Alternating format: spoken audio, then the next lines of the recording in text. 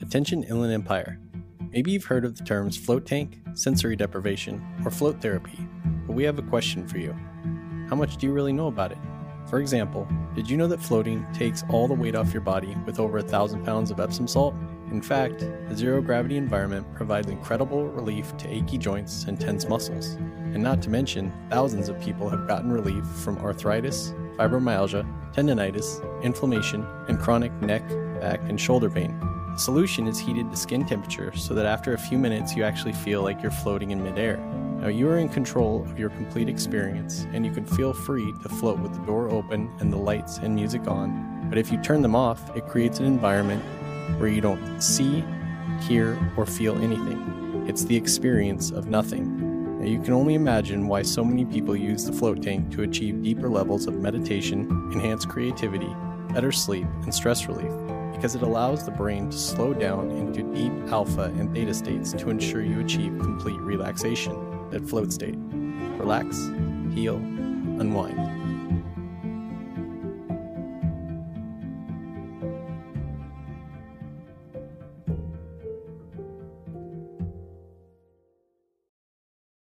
Since the day I stopped drinking, my life has gotten better and better. I can't take any credit for it. It just seems that without alcohol, I think better, I'm more careful with money, I watch what I say, I don't get into trouble like I did when I was drinking. It's scary trying to walk through life alone, and today I have that very distinct feeling that I don't ever have to be alone again. Visit AA.org for more information and download the Meeting Guide app to find a meeting near you. I'm so lonely. I could die. I'm Carl. I am an alcoholic, and what do I say again? What do I say? Something like in my sobriety date is August. August. What's yours again? February. What's yours? 19th. 19th. Oh my gosh.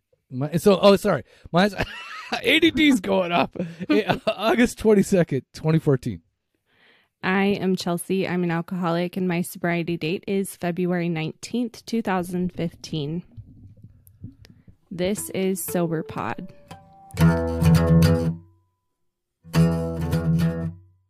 Sober Pod is the podcast about recovery that doesn't sound like a podcast about recovery. We are not experts or professionals, just a varying number of deeply flawed individuals with good intentions. If you would like to hear about the 12 steps, check out Season 2 of 2019 for the years-long coverage of 50-plus episodes. And it goes without saying, we do not speak for any recovery groups or organizations. And as always, that's hilarious! We encourage you to listen with moderation. Hilarious! I was not expecting that.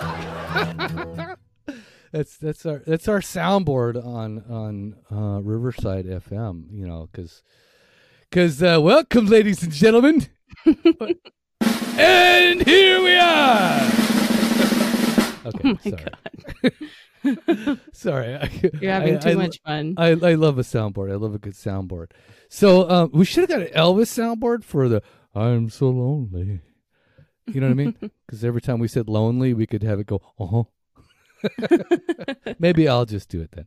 Yeah. So this week we are still talking about the Living Sober book. We are going through the Living Sober book, and we are we play it, and then we do those other types of things. We talk about it, and then so we've been doing that. We've been playing like whatever 10-minute segments, blah blah blah. So go back and listen to the episode New Beginnings is what it says, and from there. You can follow along and catch up with the rest of us. So we are on number 14, Fending Off Loneliness, as Chelsea said.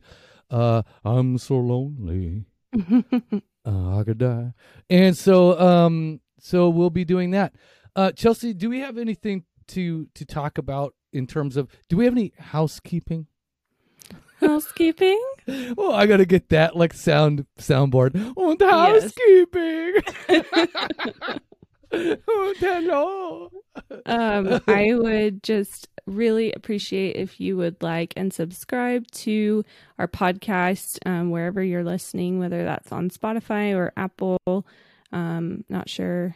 Probably Google. Anchor, Google. Yeah. Yeah. Whatever you want to do. Leave us a review. We actually read those, and I am genuinely interested in what people think about the show. You can also follow us on Twitter at SoberPod, and you can follow me on Twitter at Sip and Sink. And we did have somebody respond actually on the Facebook SoberPod Live, folks. Oh, that's and right. It was Chuck G, and he was talking about First Things First episode, and he said, "Holy crap!" That's not all that he said, but he did say, "I don't know why, but that was just an amazing episode. It took me so many attempts to finally understand the true meaning of First Things First. I feel like every point that you both made throughout the entire episode were my exact experiences and thoughts. I shared this episode on my page because this concept is so important from day 1 to day 1,000. Even now, as I approach 7 years, congrats on well, no fronts, but congrats on 7 years, Chuck. First Things First is still a daily necessity. I could go on forever, but I just want to say thanks for such a great episode. Chuck, we love you. That's all there is to it." Yeah. And so, when I saw that, I was so like, oh, that makes me so happy. Yeah, So- just the fact that we're just talking to each other, and it just has an impact and such a memorability for it. I think that is like awesome.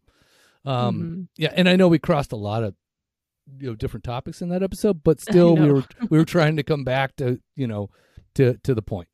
Okay, so what are we doing now? Where are we going from here? Where does it go from here? Well, we should listen to Living Sober.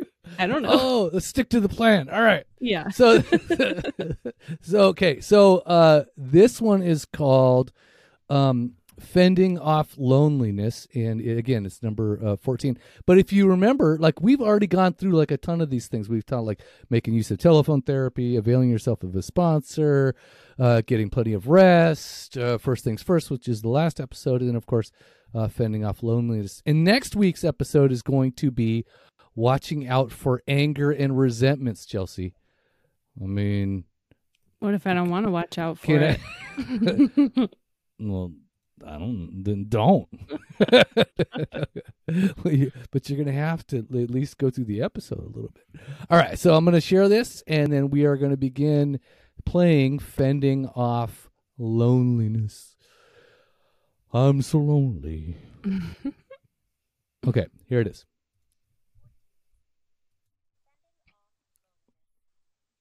"14. Fending off loneliness. Alcoholism has been described as the lonely disease, and very few recovered alcoholics argue the point. Looking back at the last years or months of our drinking, literally hundreds of thousands of us remember feeling isolated, even when we were among a lot of happy, celebrating people. The present worldwide membership of AA is estimated to be over 2 million. We often felt a deep sense of not belonging, even when we cheerfully acted sociable. Many of us have said we drank originally to be a part of the crowd. Many of us felt we had to drink to get in and to feel that we fitted in with the rest of the human race. It is an observable fact, of course, that our chief use of alcohol was egocentric.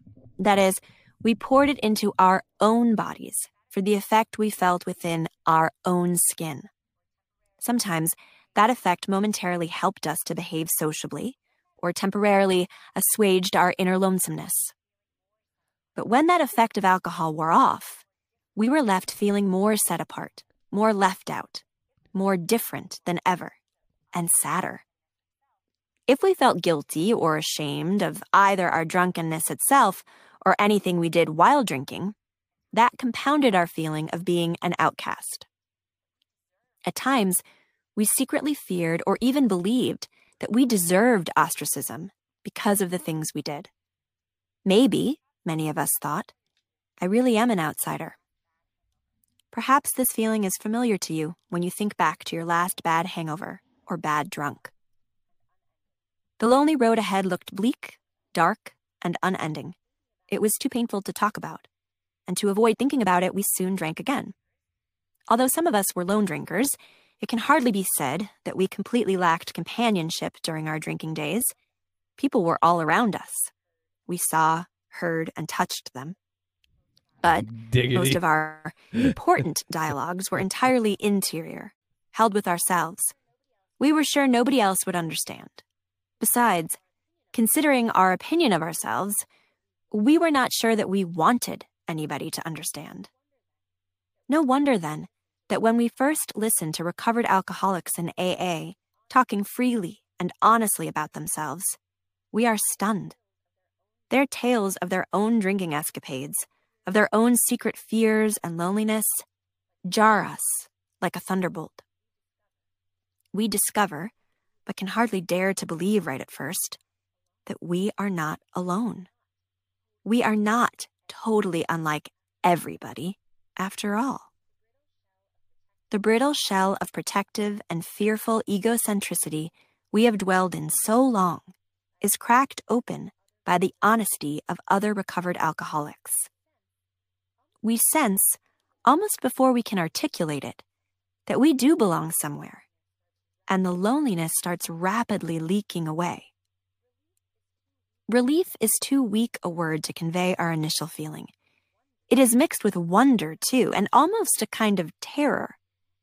Is it real? Will this last? Those of us sober in AA a few years can assure any newcomer at an AA meeting that it is real, very real indeed, and it does last. It is not just another false start of the sort that most of us have experienced too often. It is not one more burst of gladness, soon to be followed by hurt disappointment. Instead, as the number of people now sober for decades in AA swells each year, we see before our eyes more and more hard proof that we can have a genuine and enduring recovery from the loneliness of alcoholism. Still, getting over years-long, deeply ingrained habits of suspicion and other protective mechanisms can hardly be an overnight process. We have become thoroughly conditioned to feeling and acting misunderstood and unloved, whether we really were or not. We are accustomed to acting like loners. So after we first stop drinking, some of us may need a little time and a little practice to break out of our customary solitude.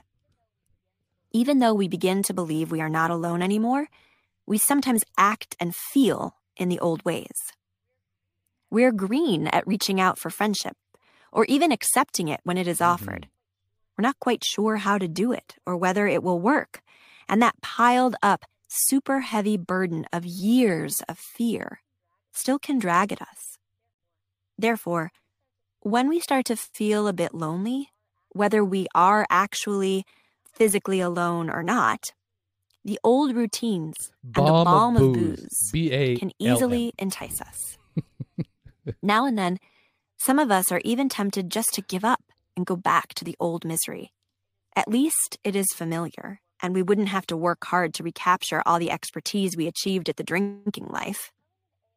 Telling an AA group about himself, a fellow once said that being a drunk from his teenage years to his 40s was a full-time occupation, and he passed by most of the things North American males usually learn as they grow into young manhood. So there he was in his 40s, he said, sober. He knew how to drink and brawl.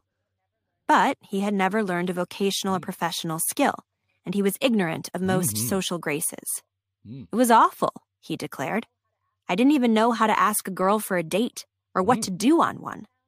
And I found there aren't any classes on how to date for 40-year-old bachelors who never learned. The laughter in the AA meeting room that night was particularly hearty and affectionate. So many there empathized, had gone through the same type of unease. When we feel such awkwardness, incongruous at 40, or even at 20 these days, we might think we were pathetic, even grotesque, were it not for the many rooms full of understanding AA people who have known that very type of fear and can now help us see the humor in it, so we can smile as we try again until we get it right. We do not have to give up in secret shame anymore. We do not have to renew our old, hopeless attempts to find social confidence in a bottle, where we found loneliness instead. That is just one extreme example of the kind of all arms and legs feeling some of us get when we first set sail on sobriety. It illustrates how dangerously lost we might be if we tried to go it alone. There might be one chance in millions that we'd make the voyage somehow. But we know now that we do not have to proceed all on our own. It is far more sensible, safer, and surer to do it in the company of the whole happy fleet going in the same direction. And none of us need feel any shame at all at using help, since we all help each other. It is no more cowardly to use help in recovering from a drinking problem than it is to use a crutch if you have a broken leg. A crutch is a beautiful thing to those who need it, and to those who see its usefulness. Is there really anything heroic in a sightless person's stumbling and groping just because he or she refuses to use easily obtained assistance? Foolish risk-taking, even when it is not at all necessary, sometimes does get undeserved praise. But mutual helpfulness, since it always works better, really should be more prized and admired. Our own experience at staying sober overwhelmingly reflects the wisdom of using whatever good help is available in recovery from a drinking problem. Despite our great need and desire, none of us recovered from alcoholism solely on our own. If we had, of course, we would have had no need to approach AA, a psychiatrist, or anyone else for aid.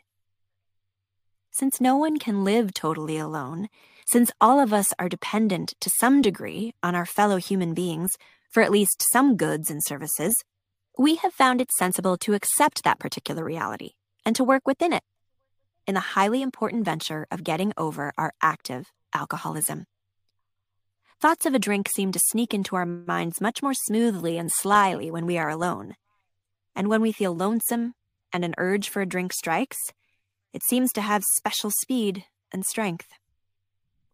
Such ideas and desires are much less likely to occur when we are with other people, especially other non-drinkers. If they do occur, they seem less potent and more easily put aside while we are in touch with fellow AA members. We are not forgetting that almost everyone occasionally needs some time to himself or herself to collect thoughts, take stock, get something done, go to the bathroom, work out a private situation, or just vacation from the stress of the usual day. I know what she's talking about. We have found it dangerous to become too indulgent about this, especially when our mood becomes a bit morose or self-pitying. Almost any company is better than a bitter privacy. Mm-hmm. Of course, even at an AA meeting, it is possible to want to drink, just as people can feel lonely in a crowd. But the odds against taking the drink are much better in the company of other AAs than they are when we are alone in our room or in a hidden corner of a quiet, deserted bar room. Dangerous. When we have only ourselves to talk to, the conversation gets kind of circular. More and more, it excludes the sort of sensible input other people can supply. Trying to argue yourself out of a drink is rather like attempting self-hypnosis. Often, it is about as effective as trying to persuade a pregnant mare not to foal when her term has come.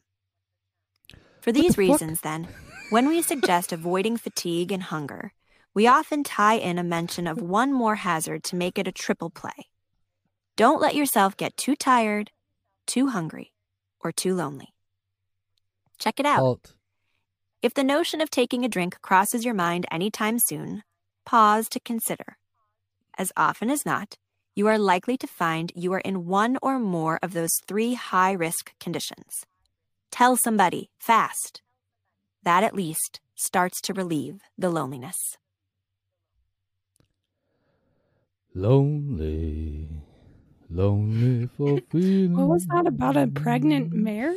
Well, let me tell you, they often, this book was originally crafted just for jockeys.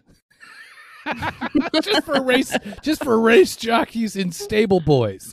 So they threw in this reference because they thought the rest of us would even get what the fuck she was talking about. Because I'm sorry, because often it is about as effective as trying to persuade a pregnant mare not to foil when her term has come.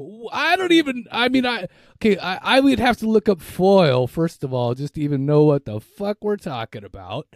So I'm going to have to look that up. And it says foil, which is well, that's the name of a little tiny horse. So, when a mare is pregnant, she is said to be in foil, whatever. It's a young horse. So, I guess to not have the baby, I don't know. Fuck me, man. Like, geez, could you find a more obscure fucking reference? I mean, that is quite a metaphor. Oh, Jesus! Like, you know what else I thought when you said balm of booze? I thought she had said balm of boobs. Balm of boobs. Yeah. The old routines and the balm of boobs can easily entice us. Hell yeah, they can. All right. So, isn't it funny that we're sitting here and we're laughing about being lonely, right? Isn't that hilarious? Yeah. Like, we're laughing about like the loneliness of alcoholism, which is so fucking. They talk about in the book is like the pit of morass, right? Like the fucking the absolute desperation and loneliness that we fall into in our ism. And I got to tell you, like, I completely relate to all this loneliness, but the other thing is that I relate to actually coming out of it. And I think that is like so sweet and bitter all at the same time. I don't know. What do you think about all this? I think we can laugh now because we have gone through it and it's no longer kind of just our default. At least I shouldn't speak for you, but for me, I slide back into it? Absolutely. But for the most part, like, I am not feeling this like complete isolation, loneliness. Like, I have no one, even though I'm in a room full of people. I don't feel that anymore. And that is a blessing. And so, yes, I can laugh about it now, but it was really hard. And, getting sober didn't change that. If anything, I felt a little more isolated because now I wasn't drinking with all my people who drink, so I was like, well, damn. But it was so painful being alone for so long and not having friends and not having like things to look forward to, that I have said this before, it was either kill myself or stop drinking because it was so painful and I didn't know what else to do. And so I'm glad I chose the latter and stopped drinking. But it's a real issue. And I just want people to know out there that if you're feeling this way, it does get better. It has in my case. Yeah, I there's nothing like identifying. When I sit in the rooms and I hear somebody say, I was alone in a crowd. There's a hole in my soul, like a hole in my stomach, like a hole in my chest that I could never fill. I felt isolated, apart from. Like I never fit in. I was the outcast. Every time I was in a conversation or a group of people, I just felt like I just did not belong. And I can't imagine, like, I think that we all feel that way. I mean, in the human race necessarily, I think that we do. But I think that, my personal feeling is that we desire, this is so strange because I talk to my friend Jeff a lot, and he's like one of my dudes in my front row, and we talk about like that we have a spiritual thirst, right? That it's like we literally have more need than others in terms of seeking a spiritual connection, and I think that that's what we're trying to do when when we're drinking the alcohol, right? Because I mean, there's a reason why they call it spirits, right? So so I and then for me, it actually did all those things. It filled the hole. It made me feel like I fit in. It erased all those insecurities that I would have going through my head during the time that I was drinking. And then, I think here's the worst part is that towards the end, it literally, it did the opposite of what I thought it was doing. I was like, why am I sitting here drinking alone in my home? And my family is like, they run really fast by my door. they don't ever want to come near me. Wherever I am, they hurry and scurry to their own locations so they don't have to deal with me.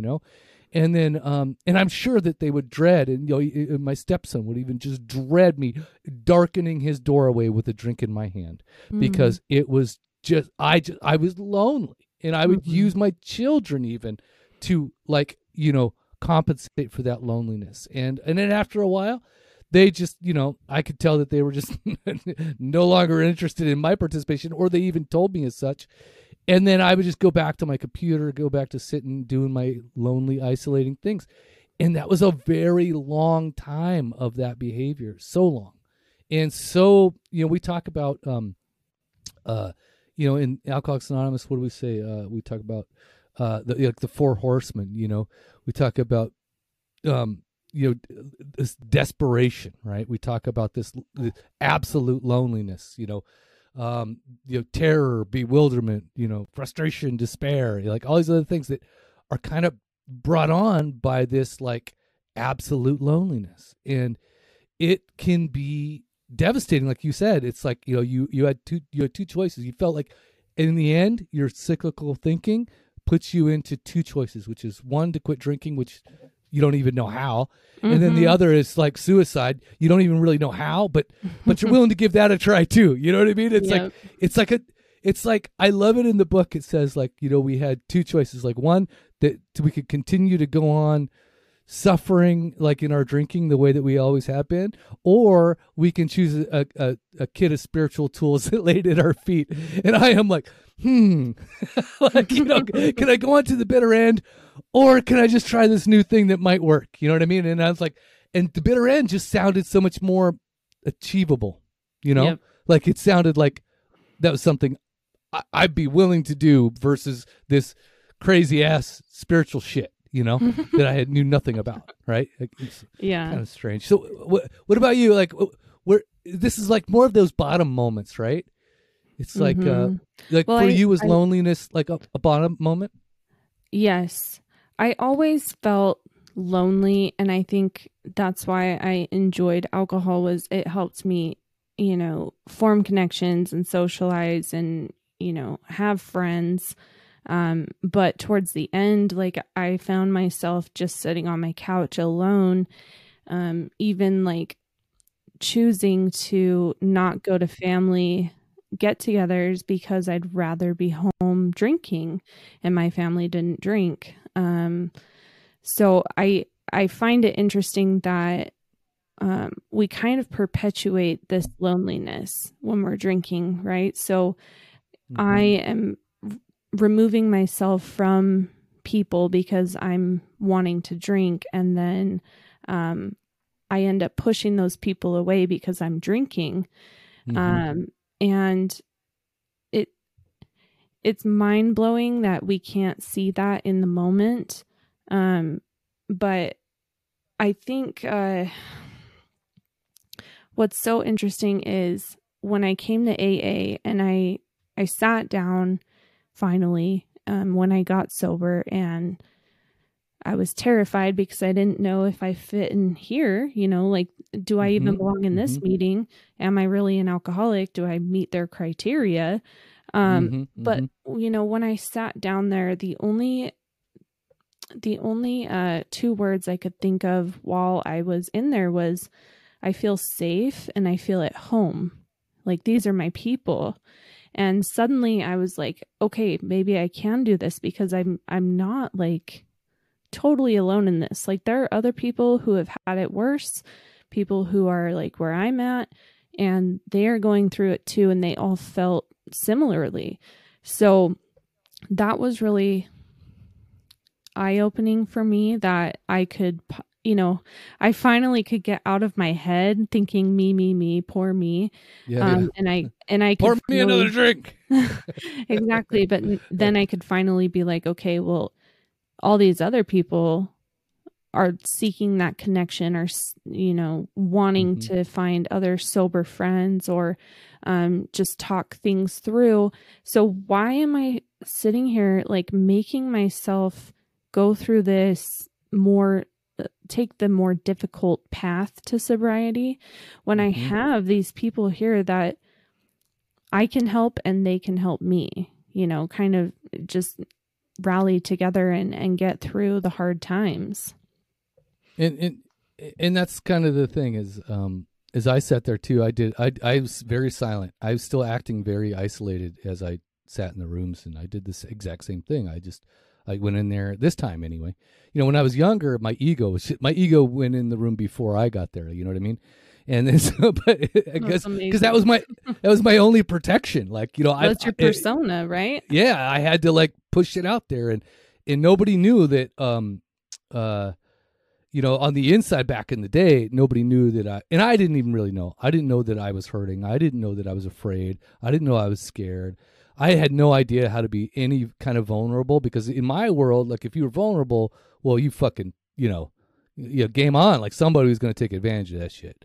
So in this case, though, I sat in the rooms and I was like, you know what? Like I'm trying to hear the message that is being sent. I did a lot of silent looking and observing of people, and I like, not judging necessarily, but I'm like, is this real? Like, is this fucking happening? Like, is this what I've been missing the whole time? Like, let me check it out. People helping people, being kind to one another, talking, just being just fucking normal. And I say that now, but I didn't know what normal was. But yeah, that mutual, like, again, like talk about it in the book, which is like, we've all, or they even mentioned it here, like, we're all headed in the same fucking, swimming in the same direction. I forget what they said, but like a ship.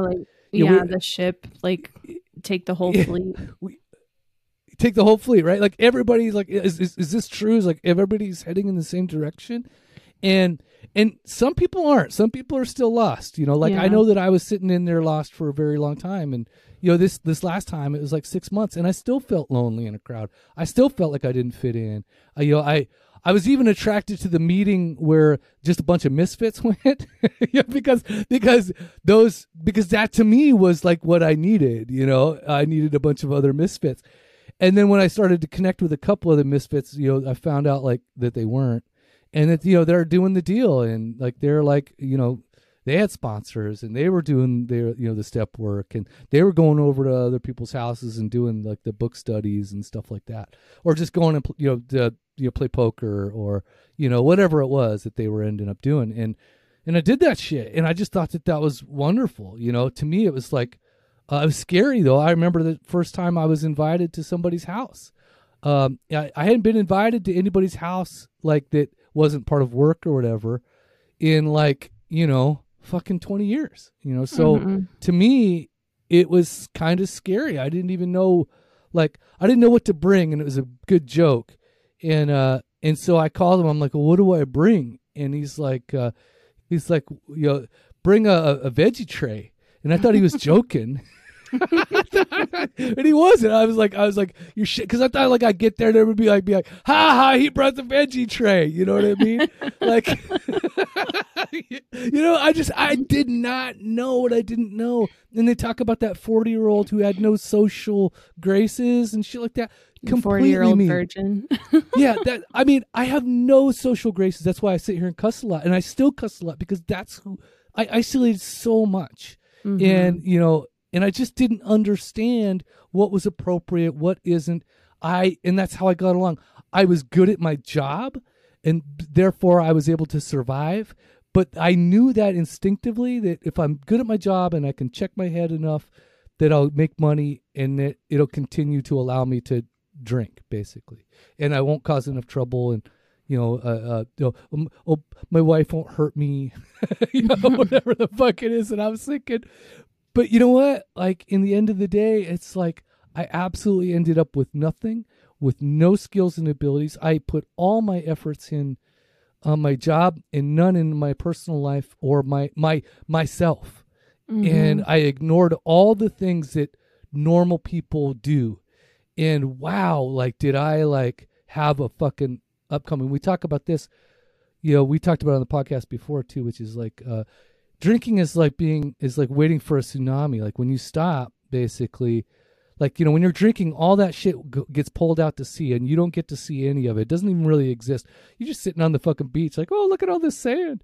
And then when the tsunami comes, it like fucking all that shit comes with it. And that's what happened for me. So I needed all this help. I needed to not feel alone. I needed to know that there was going to be people there that like fucking I could talk to, that like, just be friendly with, just be. And sometimes it's a good distraction just to sit after a meeting and bullshit and, shoot the shit, because you need that distraction too. So yeah, I needed all this stuff and I didn't know that I needed it until I did, Yeah. And I feel like I remember I was probably like 21, 22 and just in Utah, people get married super young, but I kept seeing people like getting married and graduating college. And I kept thinking nothing good ever happens to me. Like it froze. Why am I not getting this? And it's because I simply like kind of got stuck in time.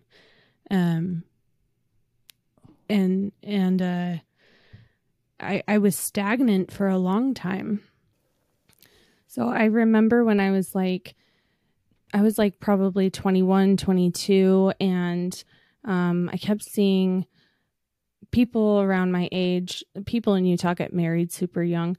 And I kept thinking like, why am I not, getting married? Why am I not, fortunate enough to like be able to finish school and go on and have a career and do all the things I want to do. And what I couldn't see at the time is my drinking really held me back. I wasn't putting in the work to get anywhere. So why was I expecting to like get all of those things? Like people don't just hand them out. Like you get a free ticket to graduating college. Like that's not how that works. Yeah. So can we talk about so first of all, I'm sure that it was inspiring to see other people in the rooms beginning to live their lives. And that's the other the other side of the benefit of being lonely. It's like you kind of when you're coming out of it, you start to see all those things. So let's talk about quickly, because I want to make sure that like you get before the power and internet goes out again at your house. So, right. You just passed how many tests, exams, whatever? Can you just like go through this? Because this is really inspiring. I was just talking to my wife about it this morning. So. Like in the past week? Yeah. Oh, I had one regular exam and then I had 2 comprehensive exams, like all in 3 days. So it was a little intense. The previous semester I had 10 exams in the matter of like 2.5 weeks. So that really, really killed me. But, I'm doing this shit. Like, I went from being the student who would, drink beer while studying, or doing homework to now like literally spending all day studying and having it pay off. It's really gratifying. And I wouldn't think that this was possible in my early sobriety because I had spent so much time kind of having my own pity party. Like, I'm not good enough. I'm not smart enough. I can't do this. Until I actually started to try, and being sober, you can actually like retain information. Go figure. Go figure. Remember one day to the next. I just think it's so inspiring just because you've like, you passed these tests. I mean, are you flying colors passing? I'm sure. Are you like, you're acing these things, right? Yeah, I am in a good spot. I have finals in a week. But but so far I have very good grades, and this is a very challenging semester. So, but again, you're not going through this like with arguing with teachers, arguing with other students, you know, all the other distractions that go along with it, all the other bullshit, partying, face down in the fucking mud, coming back up, going, where are my books? You know, so it's like, you know, I mean, I don't know why that's all going through my head, but, you know, it's really inspiring. When I hear that stuff, I just kind of go, it's so wonderful just to be, you know, talking to you each week, and then to see the progress of that stuff that just really makes me know that we're doing the right things. Like this is the life to live, you know, if you have felt the way that we felt, right? Yep. You know, and that's what I see about this. It's like, this is the path to be down. Okay, so before the internet quits again. Hold please. I just wanted to mention something that happened this past week, which I think is relevant to the topic. So my husband, he lost one of his really good friends. Excuse me. He lost him to an overdose this past week. And this is a guy who he had been in and out of recovery for the past 20 years. And he had told someone his longest time sober was about 2 years. And, you know, he was doing everything, but mainly like his drug of choice was heroin. And then towards the end, it became alcohol, like really bad, like drinking a whole fifth, like while you're at work type alcohol. And he died. I guess he had just gotten out of detox, and he went home, and his roommates gave him some heroin and probably had fentanyl in it, and he overdosed and died. And I know that from what I've heard from others is he just felt really alone. And although he had gone to meetings many times in the past, I don't know that he really reached out for help. In fact, I remember seeing him at a meeting. He came in late, stayed very quiet, left like before anyone could catch him, you know? And that was me too in the beginning. And not to say that he did anything wrong. I mean, I think you really have to extend your hand for help and be willing to accept other people's help than try to do it on your own. And it's heartbreaking because he had a lot more life to live, and he could have done whatever he wanted to do. You know, he was really skilled painter, and did that for many years. So it's been really hard on my husband, and people not fully understanding really why couldn't he just stop, you know? And my heart breaks for everyone that has had to experience that. But I just want this to be a message that this is addiction. Alcoholism will kill you. It will kill you if you do not take it seriously. And, you know, it does get better. It's going to be uncomfortable. It just is. But the life I live now, I'm so much happier. I feel like I am overall, I'm not just like gonna be a ball of fire and like you like pour a little gasoline on me and I like blow up, you know. I can actually handle things like an adult now. And that, I think that's all recovery. That's all recovery. So sorry to end on a downer, but I felt like I'm telling Chelsea, you do this to me all the goddamn time. I mean, you fucking. Oh no! I leave. I close this fucking computer and I just go. I hate you for this stuff. Okay. So on that note, talking about being lonely, Begging Pot Phil was on this morning, and he was all alone doing his like exercise stuff. So if you want to go join him, and so he doesn't feel so alone, check out the SoberPod Live, and you can see when those sessions are available, usually on Saturdays around the time of 9 in the morning East Pacific Standard Time, or 8 in the morning Pacific Standard Time, whatever time he does it. Go check it out. All right. So what do we say to the kind people then, Chelsea? Deuces. And I say, fuck. Fuck. I say stay active, stay sober, and then I say fuck. Okay, we can say fuck about this episode because, man, 3 times it's like something's going wrong. But hey, you know what? Always a learning process. All right. See you, party people. Ex-party people.